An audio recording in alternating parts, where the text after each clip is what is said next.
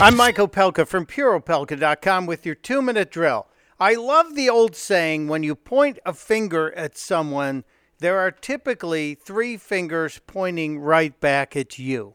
And such is the case with one of the members of the House managers who are prosecuting the case in the Senate against Donald Trump. Such a person, Hakeem Jeffries. Jeffries has been making arguments, as many members of the House team have, for the removal of Donald Trump. And Jeffries is also the guy who has been saying for years that he believes the president is a racist. Now, once again, this president has done more for African Americans in this country than Barack Obama ever did in 8 years. But Hakeem Jeffries doesn't see it. He looks at Donald Trump and he sees a racist.